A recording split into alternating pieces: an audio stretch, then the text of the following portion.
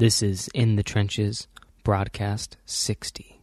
Welcome to In the Trenches, where entrepreneurs, artists, writers, designers, inventors, warriors, and leaders share their stories of doing the hard, creative work that impacts all of our lives.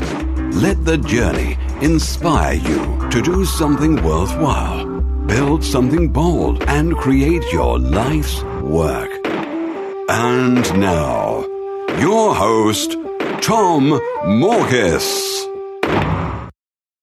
Welcome back, everyone, to another broadcast of In the Trenches. Today's guest is Sean McCabe, a hand lettering artist and type designer based in Antonio, Texas. Sean is the founder of SeanWes.com, which is SeanWes.com, and the creator of Learn Lettering 2.0. And in the past 10 years, Sean has used his business experience to grow and sell a computer repair business, run a profitable web design firm, and build and launch a phenomenally successful series of courses on hand lettering that have grossed 6 figures within 3 days of launching.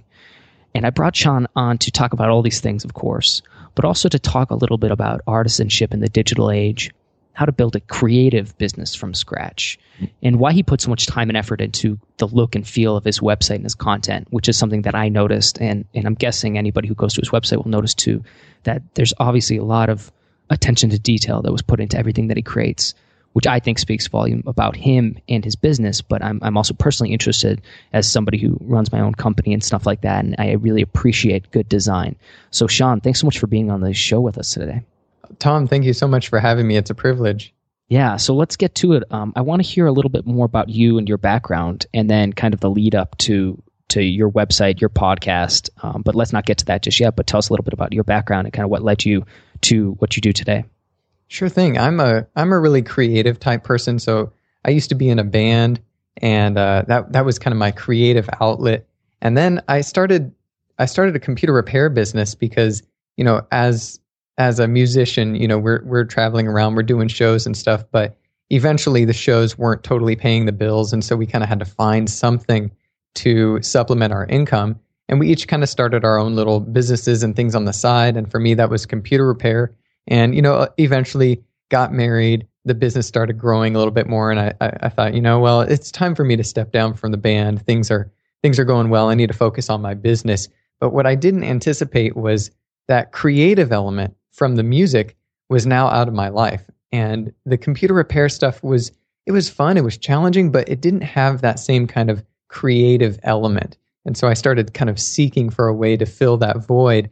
And in that, I came to graphic design and web design. And a lot of my clients with the computer repair business, they were saying, could you help us with our websites? Do you do that kind of work? And I said, well, sure. You know, I didn't exactly, but I was willing to learn.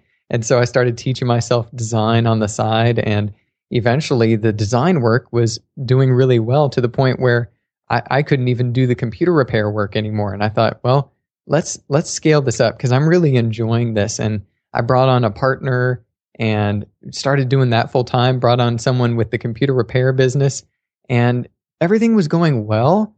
But what I did wrong with that first business was I hired a guy, and then the business basically stagnated. I mean, it was fine. I had enough work for just that one guy, but I didn't have, I guess I didn't have the guts to either advertise or hire more people. It was kind of a chicken and the egg thing. You know, I wasn't really sure how to grow the business, and I eventually ended up selling it. And I made money on that business, but what I regret is that it could have been an asset to this day if I had been smart enough to learn how to hire. It could have still been serving me to this day, but I took that knowledge, and more recently, I've been able to apply it in the current work that I'm doing. So I started doing, you know, web design with the partnership, but once again, I overlapped to something that I was passionate about. First, it was computer repair, and then web, but then it was web and this crazy niche pursuit, which was hand lettering, basically designing custom letters, doing, you know, t-shirts and designing logos. And I really just started doing it for fun in my nights and weekends, just practicing, just creating. And I was sharing the work online, but it really wasn't taking off for about, you know, the first 2 years. It was just me creating. And then suddenly people really started to notice. They would start coming along and realizing, wow, this guy has a lot of work, it's really cool work. And the response was either one of two things. It was, can I buy shirts or prints with your artwork? Or, from clients saying, hey, can I hire you to do custom work for me? And so after 3 years of doing the web design firm, I finally went full time with the hand lettering stuff. And I was selling products. I was doing work with clients. And the nice thing was I came into this business, came into the art world through business. I mean, I was basically, I was more of a business person than I was an artist coming into hand lettering. And so I brought that knowledge that, my background in web design, working with clients and contracts and all of that, I brought that to the art world.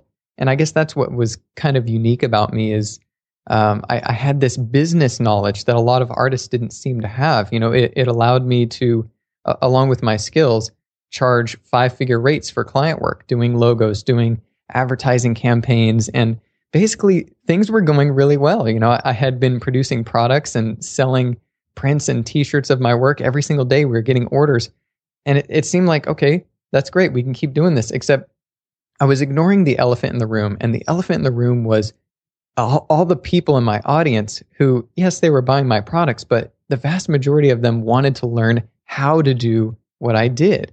For some reason, hand lettering was experiencing this resurgence. In the digital age that we're in right now, everything's going so progressively digital and automated.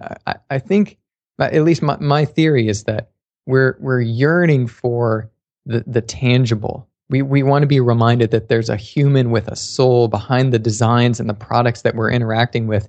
And I think that's why hand lettering is experiencing this resurgence right now. And I've noticed that clients want it as well. They want hand lettering for their designs, for their advertisements, for their products, because they know that people are resonating with it. And so I basically put out this guide. I said, okay, I'll teach you what I know about hand lettering. I put out this guide. And over the course of that year, I think this was 2013, 200,000 people had read that guide.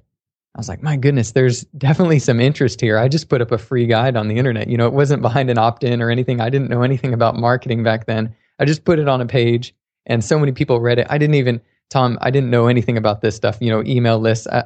Looking back, I'm like, I wish I knew to put an email opt-in back then. But I just put it up there. So many people were interested in it. And I decided, well, you know what? I guess I'm going to make a course. I'm going to go more in depth on this because I have a lot more to share.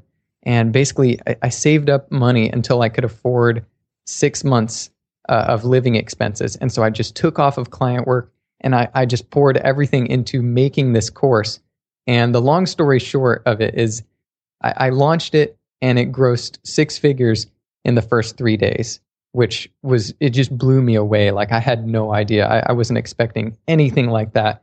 And of course, hearing that this hand lettering artist makes 6 figures in 3 days, that kind of starts to pique people's interest, more so than just in the art world, but kind of in the business and the marketing world. And basically ever since then, I've just been teaching what I learn as I go, just as far as like business and marketing. I've just been basically like open book. I'm going to share everything I know.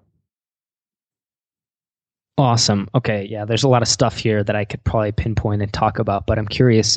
There's a few that stand out to me. So one, you brought up the need, the yearning for tangible products in a very digital world, in a world that's, progressively more and more digital. Tell me a bit about that. Why does that stand out to you as being something that's important, and why do you think that's made your hand lettering business so successful? Well, for me, I try to see that first experience with a customer as a way to build rapport and to create an experience more than just sell a product. And so for me, that first transaction with a customer, if someone buys one of my shirts, to me, that's not about making money. It's about leaving an impression. So I really care about not just, the handmade nature of my designs, but also just the tangible feel of the fabric that I use for my shirts, or the packaging and just the little details, added hang tags or stickers and the box and everything. To me, it's this holistic experience that I want to give people. And honestly, to the point where even if I lose money or just break even on that first transaction, that's worth it to me because I know I've left an impression. And I'm not really not trying to squeeze out profits from that first sale. I'm trying to get a lifelong customer.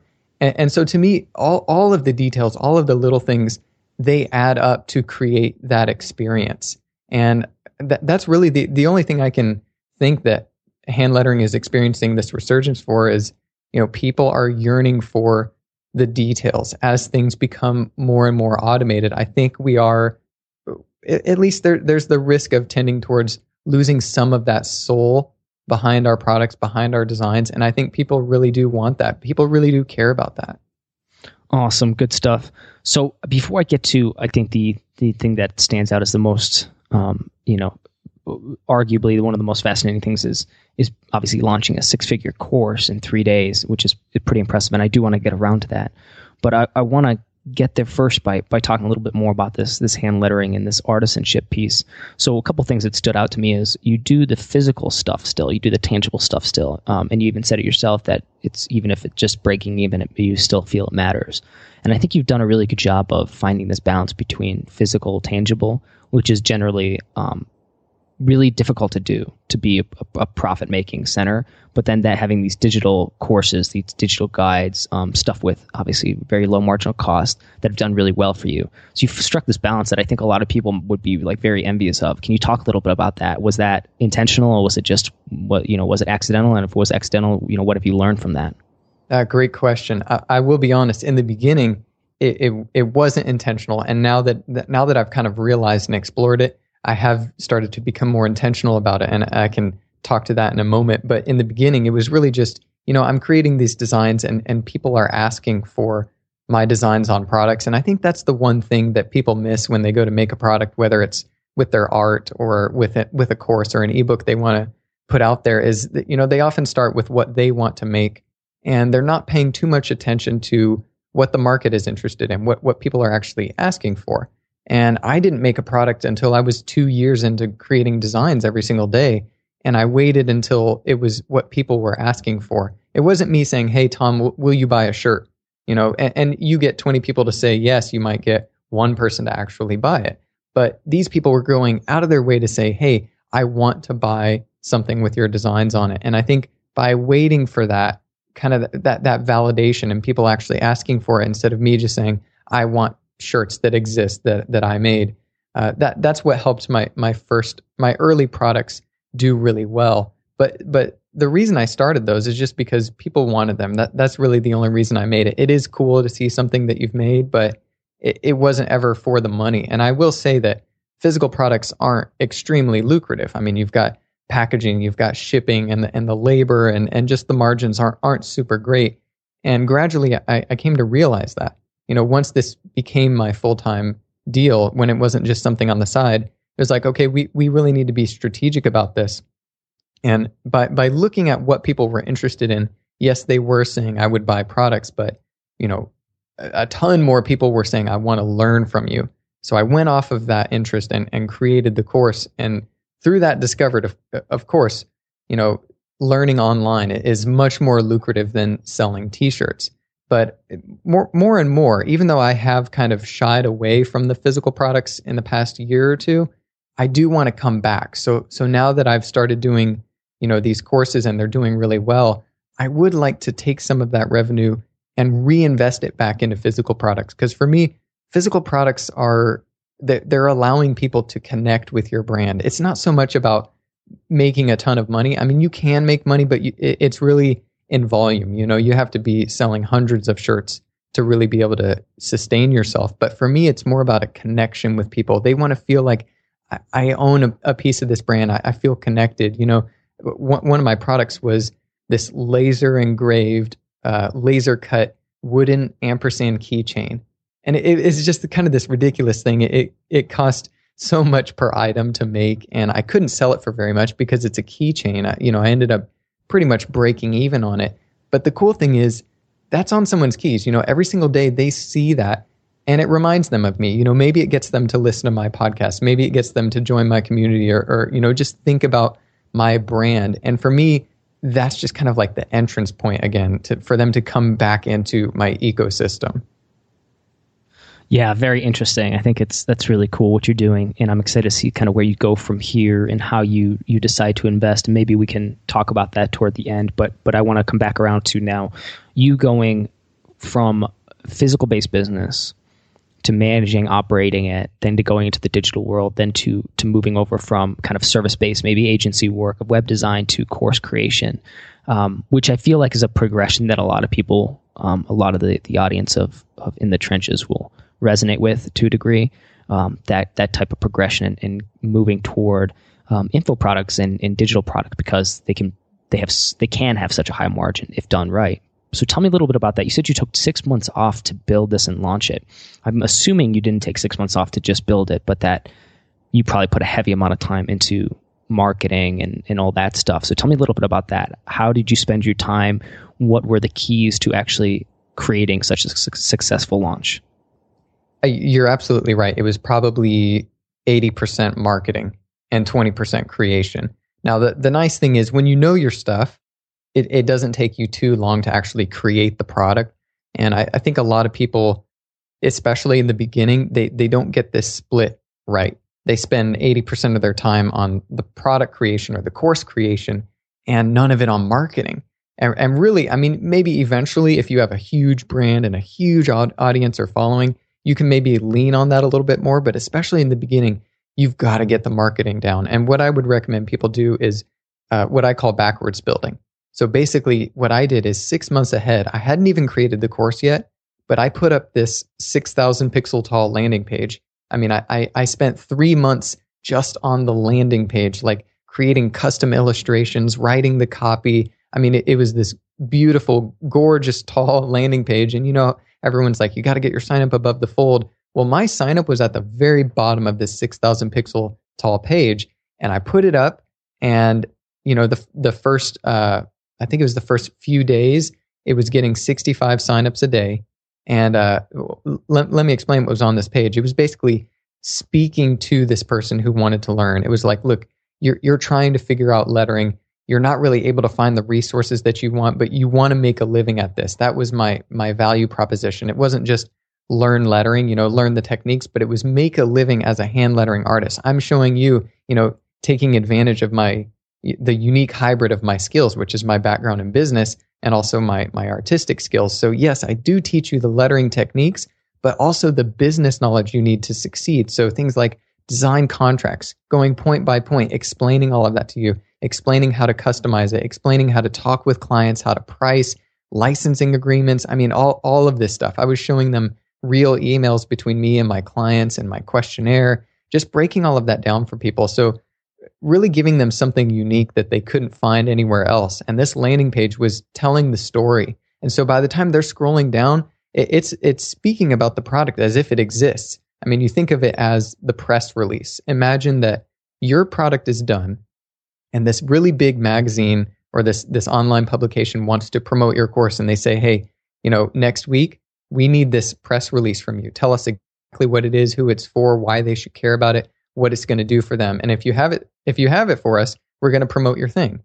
Well, it's like, oh man, I better get that together. That's exactly what this is. So by the time they scroll down to the bottom, they're basically ready to buy. Of course, you haven't made it yet. And so you've got your sign up box there. And that's what I did. The first time I put it up, it was like 65 signups a day. A few days later, 75, 90, 100. At the height of it, 105 people were signing up a day on this landing page. Now, I want to bring out something important here because I mentioned that the year before I'd put up this very valuable guide. So I put up this 10-step introductory lettering guide on my site, and it was just there. It was just on a page. It wasn't download or anything like that.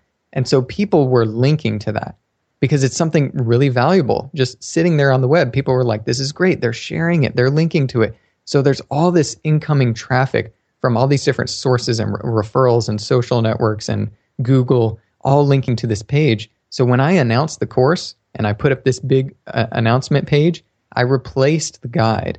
So I replaced the page that everyone's linking to with this announcement and a sign up box that says, hey, I'm going to notify you. If you want to get notified, sign up. Also, get my 10-step introductory lettering guide. So tell me, so you did that, and you did this for 6 months out? You were getting this amount of signups? Yeah, 6 months out. So by the time I got to the launch, I had 15,000 people on the list, which is just crazy. And then can you share some of the numbers. So tell me a little bit about this. You have 15,000 people sign up. How many people ended up buying? I believe it was 380 people ended up buying the masterclass. So I was talking to Nathan Barry. I think you also know Nathan. Yep. Talking to him about this at the time. And he was saying, you should sell in tiers, do different packages. And at the time I was like, oh, because I had basically 10 courses that I was bundling together as this masterclass, all these different focuses and teaching different things. I was going to bundle them together or say, if you want to buy them individually, you'll save a little when you buy all of them. And he's like, no, you need to package them up. He said, people want to know what order to go through. Even if it doesn't matter, he said, just tell them the best order, because people don't want to have to think. He said, package them up, do these 3 different packages. And that basically, that had a huge impact on the launch, because I ended up packaging them all together in the masterclass. And at the time, what I had there was, I think I sold it for $250, and I gave people an introductory rate at the launch. And it was $199 for the people at the very beginning. And it was, I don't remember the math exactly, but it was, it was like 380 people got the masterclass, and then a bunch of people got the other ones, and it was a little over 100,000 in the first 3 days of revenue. Wow. Yeah, that's pretty incredible. I'm just doing some calculations right now. Yeah, that's pretty impressive. So this is the first time you'd ever done something like this. Is that correct? This was the first time, man. I actually learned so much from it, because I actually just recently, that we're now, more than a year later, and I just launched the second version, which I'm really excited about the results from that, because I did everything so much better. But what I did wrong the first time was I was building this list for 6 months. Tom, I got to tell you, I didn't know anything about marketing. I wasn't even emailing them. Like I didn't know about keeping your list warm or anything. I didn't even know about autoresponders. And so I had this list of people for 6 months, and 5 days before the launch, I sent them 5 emails like, hey, here's what's coming, and here's some of the stuff inside. And it still did as well as it did, which was just pretty crazy. Yeah, that's awesome. So now you said you're the 2.0 version, the updated version is it released now, or are you getting ready to release it? It's up. Yes, sir. It's live. Okay. So when this goes live, I'll make sure to send people over to it, and they can find it at SeanWest.com. LearnLettering.com, actually. LearnLettering.com. Okay. I apologize. Somebody make a note of that. Cool. And what have you done? Have you done anything? So besides, it sounds like you've probably implemented some sort of autoresponder or drip campaign to prep people this time to kind of keep the list warm, quote unquote. Have you done anything different from a design standpoint? Because you said at the bottom was the sign up form. Or did you find that was so successful in kind of a unique way that you just kept it, or have you tested out some new things with this the second go around? Well, when I launched it, I replaced the sign up form with the purchasing options. But later on, as I was after I'd launched it, I put the sign up form back there. I actually put it twice on the landing page, a little bit higher up, and then all the way at the bottom that said, get free tutorials. So basically anyone who wasn't ready to buy, they could sign up, and they went through a small autoresponder that gave them some of the videos for free and, tried to upsell them a little bit. When I launched the new version though, I closed the course down for a month so that I could kind of build up interest again and get ready to launch the new course. The new one, I reproduced all of the material. So there were 50 lessons. I reproduced all of them. I've got a video guy now, so it's way higher production quality. But then I also added 50% more content and more modules, especially focused on the business stuff, and gave the existing customers free upgrades. But I basically positioned it as an even higher an even higher premium kind of offering. Like it's much higher price this time. But I did something kind of crazy. So 2 things I did crazy. One is I wanted to correct what I did wrong the last time, which was leaving the list cold and sending only 5 emails before the launch. And what I did this time was I wrote a blog post on, it was an average of 1,500 words each for the 30 days before leading up to the launch. So I announced the launch date 30 days in advance, and I said I'm doing a daily blog post series leading up to the launch. And this was it was pure value, Tom. Like none of it was, okay, some of it towards the end was selling, but everything else was just teaching everything, giving all of it away. And I mean, essentially writing what was like a small book. I mean, we're talking about 30, 40, 50,000 words of blog posts here, just giving this away.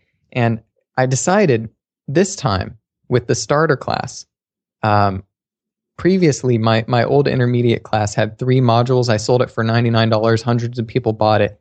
This time I upgraded everything. I added way more content. And this time the starter class had 4 modules. So the new starter class was bigger than the old intermediate class that I sold for $99. And I was going to sell it for $99. But I decided instead to just give it away for free. I mean, just 100% for free. I mean, my Wistia bill is like 4 figures. It's pretty gnarly. I just gave it away, but the results were astounding. I mean, I did this as a marketing move because, for instance, I put a design on Instagram and said, hey, I'm basically creating this story, which is I should be selling this for $99. I used to, and I sold hundreds, but this time I'm giving it away. And so I asked people, spread the word. And so I post something on Instagram and 300 people comment. Every single comment is them tagging at least one other person. And so it's going crazy. It's just spreading like wildfire because it's this insanely valuable thing for free.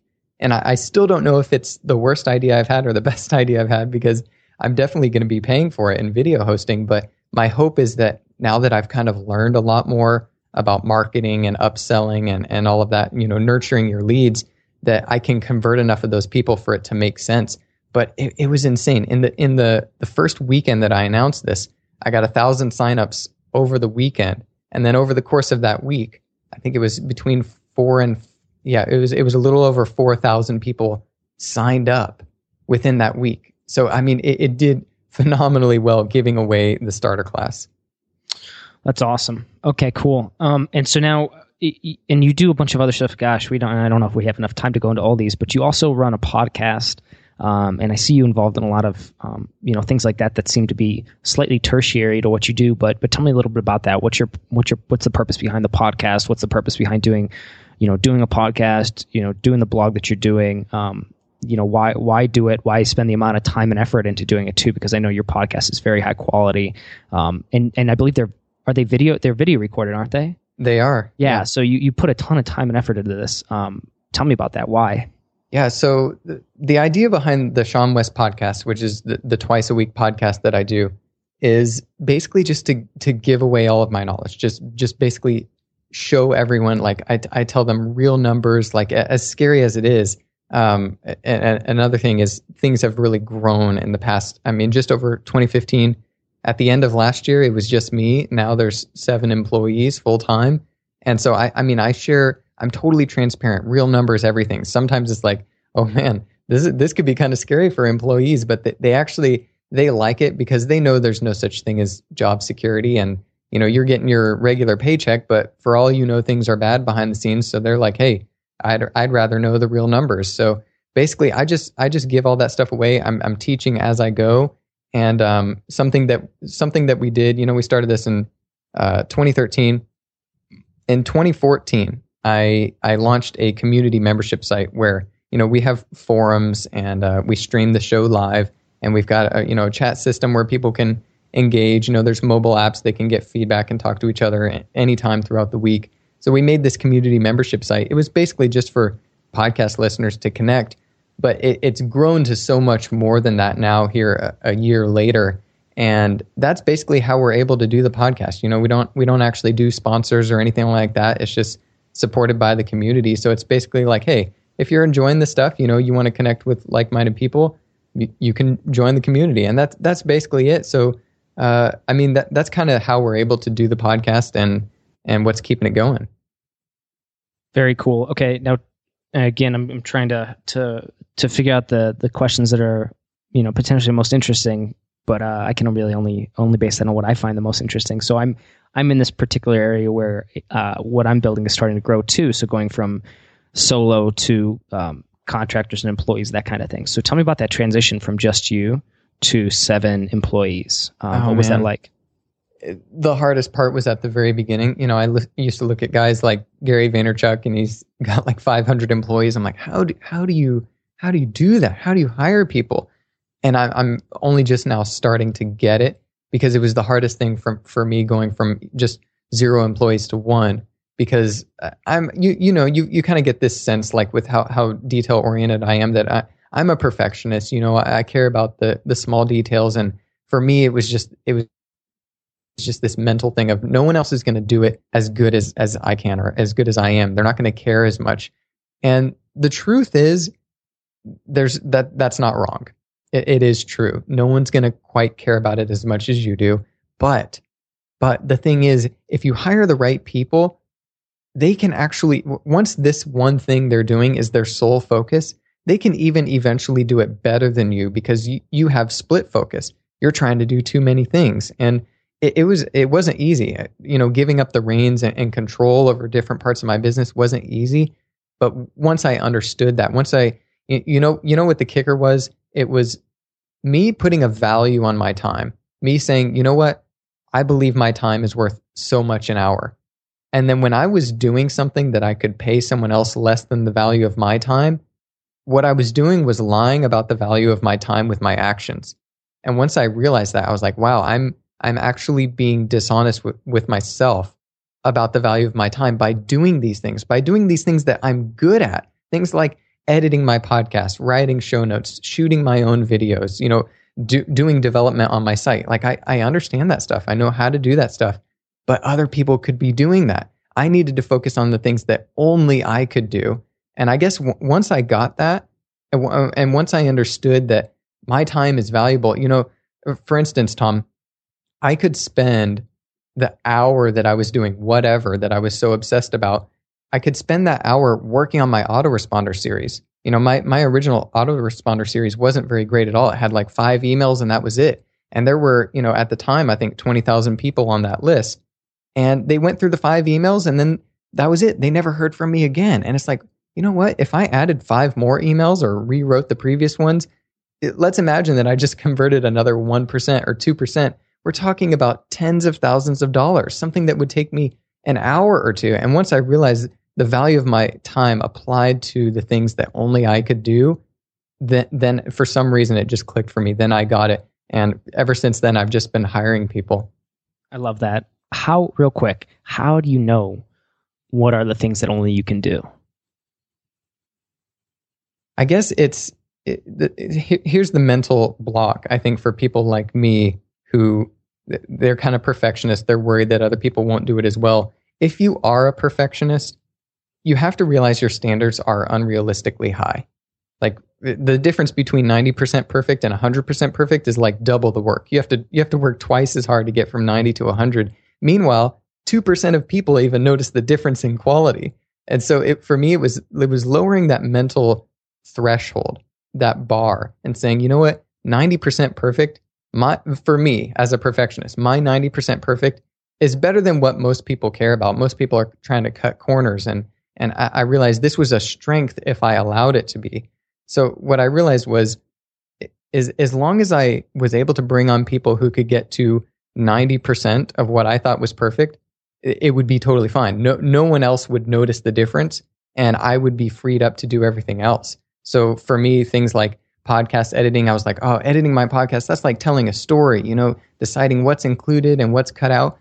Well, really, it was just a matter of delegating and finding someone I could trust and getting things up to that level. And once I did that, once I realized, you know what, the things that I need to be focusing on are the things that are directly tied to my voice, directly tied to my insight. When I'm making these crazy hiring decisions, like the people who are, looking at my payroll, they're like, well, you can't afford to be hiring more people because we need to pay payroll with this decision you're making. We're only going to have payroll for 4 months instead of 6 months. And it's like, yeah, but I see the long game. I see that this is an investment, and this investment is going to come back and give us this return, which in 2 months or 3 months will put us even further out. It's like they don't see those things. And so I need to be the one focusing on the things that no one else can do. No one else understands.